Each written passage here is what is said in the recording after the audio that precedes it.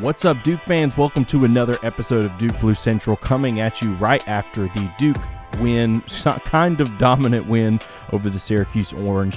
Final score being 86-66. We end up beating the Orange by 20 to move Duke's overall record to 10-3 on the year, and one win, one loss in ACC play. Recording this only a few hours after I recorded my last episode of the podcast, so hopefully these episodes are coming out quick and you got two new episodes to look forward to in your inbox there. If you haven't checked out the last episode, go check it out. It's kind of a recap of how the season has gone thus far for Duke and a lot of other ACC schools. But anyway, on to this win, and boy, is it a complicated game to break down. I don't know how well I'm going to be able to break down this game for you, and the best way I think I can put it is just a tale of two halves. A tale of two halves might be the headline for this week's or for today's Duke game. I tweeted this out during the game, but if you showed game footage from the first half of this game and then played the second half, and you could somehow remove, the look of the players, the numbers and stuff like that, you would think that these were two different Duke teams from different years. I mean, you'd be like, okay, first half's like a team from the 80s, second half is a team from 2017. Or, I mean, they just looked like a totally different squad the second half than they did the first half. Second half being decidingly better than the first half performance. Duke was only up by 2 at the half and ends up winning this game by 20. So if that should tell you anything about the performance of the halves. And man, I have to start with the three-point shooting. It has been what I've harped on mainly for the entire season is our three-point shooting. This team is a team that came into the year rolling out 3-guard lineups, 4-guard lineups, and with that, one of our strengths was supposed to be our sharp shooting ability, how everyone on this team can shoot threes. And my maybe number one concern, I think it was my number one concern, is that when big games, when it counted, Duke was not able to hit three-point shots at a consistent rate. We were hitting them at like 40% against small schools like Bucknell and LaSalle or whoever else in the Blue Devil Challenge. But when the rubber met the road, against teams like Arizona, Michigan State, Arkansas, and Baylor, other than Jared McCain, Duke was not shooting the ball from three well, and I thought that was going to be the story of this game too. Honest to goodness, after the first half, Duke was 0 for 8 from the three-point line, 0 for 8. And I thought to myself, this is going to be another post-game podcast where I think Duke is going to win, but I'm going to be harping on the same thing over and over again where I'm saying, look, this team is supposed to be a great three-point shooting team. We're not shooting the ball well from three, and this is a massive issue for this team. And then Duke comes out in the second half and starts the second half lighting it up from three, eventually getting to the point where we were 7 from 7 of 3 coming into the second half. We made our first 7 three-point shots. That increased our three-point percentage from 0 for 8, all the way up to 35%, and Duke ends the night shooting 47% from 3. It was just a three-point barrage in the second half. I don't know what happened in between halves. I don't know if the players just like one side of the court more. Whatever happened, let's keep that up because Duke could absolutely not miss from 3 in the second half. Let me just read you some of these three-point splits. Jared McCain was on fire. He hit 3 in a row at one point, one of them even coming after a TV timeout. Finishes the night with 18 points, 4 for 6. Another thing in the first half I was thinking is that it's just, with Proctor being out, McCain has had a lot of space to operate, a lot of time to play, a lot more to figure out. And in the first half, I felt like Proctor was great, by the way. I'll talk about him more in a minute. But in the first half, I felt like Proctor being back kind of messed up his flow a little bit with how he was playing and the confidence he was playing with. Just didn't feel like he had it. It felt like one of those games where he wasn't going to have it. And then he comes out, first possession of the second half, hits a 3, couple plays go more, and I think he hits 3 in a row from there. Finishes the night, again, 4 for 6, a split you'll take every time. I don't know what his shooting percentage is on the season thus far from 3. I might be able to just see that right quick. I don't know if I can, but I mean it's close to it's above 40%, I believe. I think I heard him talking on the game today that it was somewhere at around 45%, and it went up tonight. He has just been as advertised, and that is such a relief as a Duke fan. How many recruits have we gotten in the past year that we are told and we're constantly fed, this guy's a great shooter, this guy's a great shooter, and then they constantly can't stay in the game because they don't make their shots when they're being passed the ball. They might be great in shoot around, they might be great in practice, but when the lights were on, they weren't great shooters. Jared McCain is a bona fide great shooter, and that's something I was so nervous about coming into the season. I mean, these all weren't even catch and shoot open threes. I think 2 of these threes were pull-up transition threes, which Duke has not had for a couple years. I think going back to the Paolo Banchero, kind of Mark Williams, Wendell Moore team, that team did not have a bona fide pull-up transition three-point shooter. I don't think we've had one of those until now. Jared McCain is that guy that if he's in transition, he can pull up for 3 and nobody's mad at it because he hits them at such a high rate. He is exactly what this Duke team needed last year, but he's also exactly what this Duke team needs this year. We need a guy like him playing a ton of minutes that can just drain shots from the outside because it's what Duke is going to get. Everybody knows the type of player Kyle Filipowski is. Everybody knows how Mark Mitchell can get it going, how Jeremy Roach loves to go to the rim. Every scout in the nation is going to tell you to keep us out of the paint. Those three-point shots are going to be there, and if we can knock them down, I really, really think this team can beat anybody in the country. That's including everybody ranked 1 through 5, 1 through 10. I think we can compete and win and potentially contend for a national title when we hit three-point shots. And look, for the first half, it wasn't pretty, but the second half, we just came out on fire, shooting 100%, at least for our first 7 shots. I'm not sure what it became after that, but we only made 8 three-pointers on the day. One of those was Proctor really late to stretch the lead to 20, I think with like 30 seconds left, a minute left, last possession of the game for Duke. But yeah, just as far as the three-point shooting go, tale of 2 halves. Also, tale of 2 halves for Duke's best player arguably on the year, Kyle Filipowski.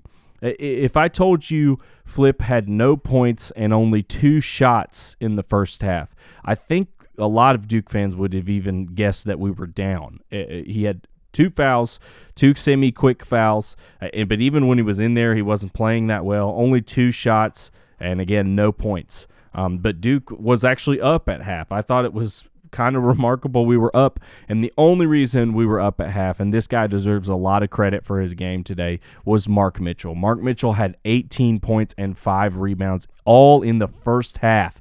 He finishes the game with 21. He didn't really need to do as much in the second half because all the guards were just on fire, so I wasn't worried about him kind of not being as dominant offensively in the second half. But man, did Mark carry us in the first half. He was cutting to the basket with ease. He had a ton of open dunks, a ton of great defensive plays. He was Duke's best player by far, not even close in the first half, and he's a big reason of why we come out and win this game by this margin, because if he's not in there in the first half, there's no doubt in my mind Syracuse might even have a marginal lead going into the second half. I still think Duke comes back and win just with the way we shot the ball, but Mark Mitchell deserves a ton of credit after this game, especially with all the kind of strange conversation going on all around him. I know there's been a lot of stuff on Twitter going down. I don't want to get it too far into that, but Mark's had some drama around him without even him really saying or causing anything.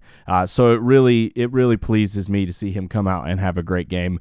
And I wish nothing but the best for Mark Mitchell and hope he continues to have a good season, even though he struggled at times. I hope he takes off from here and continues to do this each and every night. Another huge reason Mark Mitchell was able to get it going in that first half and really throughout the whole game is because of the awesome passing of Tyrese Proctor today. He finished the game with 4 assists. He was the leader on that. Even though he's still coming off the bench, I think he's warming up for that starting spot. I think next game it feels like he's ready to go. I don't know if he's still on minutes restriction or not. Felt like we could have had him out there more tonight, but we didn't. But still, Proctor coming off the bench. His passing was awesome tonight. So many times, I think at least probably 2 of these assists were to Mark Mitchell cutting in from the wing for an easy dunk. Proctor and Mitchell seem to have a great on-court relationship where Proctor's always finding Mitchell in the right spots. Proctor always finds a lot of guy in the right spots, but Mitchell may be the guy that benefits from it the most just because of how he plays and the energy he plays. Mark was just aggressive, just cutting to the basket, not settling for jump shots, even though he did take 2 wide-open threes, which honestly I don't hate. I know the guy gets a lot of flack for his three-point shot, but I get it if you're out there totally by yourself in the corner. If you practice that shot, he made a game winner for us last year in that spot. You practice from that shot, you get them wide open. I'm okay with you taking them, especially when you're shooting 7 for 10 from the rest of the floor. He ended the night shooting 7 for 10. 2 of those misses were from 3. Also shooting 7 for 9 from the free throw line. But Mark was Duke's best player in the first half, totally. And Proctor had a huge part in that, I thought, in the way that his vision affected the game in the first half. Now, the second half was, started off 3-point shooting, Kyle Filipowski, all things that were just a non-factor in the first half. So this is a good building block for this Duke team. Duke has not had a performance like this, I think, in a minute this season, or they definitely haven't had one like this where it's so lopsided from first half to second half. More and more, this Duke team is feeling like a second half team. I don't know if any of you guys are feeling this too, but it feels like every game I feel like tweeting, these are all the problems with Duke, we missed threes, missed easy shots, flips in foul trouble. But then at the end, I'm always like, and Duke is up by 2 points or something, or we're only down 3, or somehow we remarkably just stay in the game for the first half, and then the second half we turned it on and are really the team everybody expects us to be. So it's an interesting development for this year's team to watch how they perform in the first half versus the second half. But yeah, a lot of great things to say about this Duke team tonight. Negatives, obviously you're going to say the first half. Duke's 3-point shot was just not falling at all. They took 8 threes in the first half, which you're okay with a lot of them, but they just weren't falling. I thought Duke missed a number of wide open layups to the basket. One of my favorite plays of the game wasn't finished off. It was a beautiful, I believe it was a pass between, I can't remember who it was. I think Proctor was involved somehow, but a beautiful kind of around the back pass to Ryan Young, and he just blew a wide open layup. One that he drains, I think, 99 out of 100 times. It felt like Duke and Syracuse to some point in the first half had several of those types of shots that just did not seem to fall. Don't know why, but Duke just, especially the 3, just wasn't there for him in the first half. And then defensively, I thought we could have had a better game. It felt like some of those baskets, Judah Mintz is a great player, obviously. I actually thought, you look at his points, and he finishes the game with 18. Which you would think he got his points. But then you look at how he had to do it. He shot 5 for 14 from the field. So honestly, that almost played more into Duke's hand more than it did Syracuse, even with him getting 18 points. It just felt like he's a great tough shot maker. Don't get me wrong. He made a couple of those 5 shots he made were very unlikely, but the rest of them just did not go in. He did salvage, most of his points there. He was 8 for 9 from the free throw line, which is something he does a lot where he's driving and trying to get to the line. But I thought for the most part we contained Mintz today. He didn't, ever feel like a super big threat to Duke's league. Honestly, Brown, the forward, felt more like it. He ended up with 26 points, shooting 11 for 16, just getting a ton of wide open dunks and kind of blown coverage plays. It's almost like in football when a safety ducks down too low and someone scores a wide open touchdown. Felt like Syracuse was doing that with him a lot, where the big man supposed to be guarding him would leak out to kind of defend the perimeter, whether it was Mintz or somebody else, and they would dish it to him and he would just get easy points. I think a lot of that was Flip not being in the first half, so nothing too scary there to ring the alarm bells for, but just something to look out for as we continue to watch this team develop. Where does our interior defense come when Flip gets into foul trouble, and that kind of leads into the next big negative, which is obviously Flip getting into early foul trouble. And this one is one that has reared its head several times. I'd have to really look into the stats and everything, but it feels like there have been several games where Flip has picked up 2 quick fouls and a half, or has picked up an ugly quick third foul into a second half. Fouls that these aren't fouls either that are like, okay, that's a good foul. You were just trying to contest a shot and they got you. These are like tonight he had an over the back on a play where there was like no chance Duke was coming up with an offensive rebound.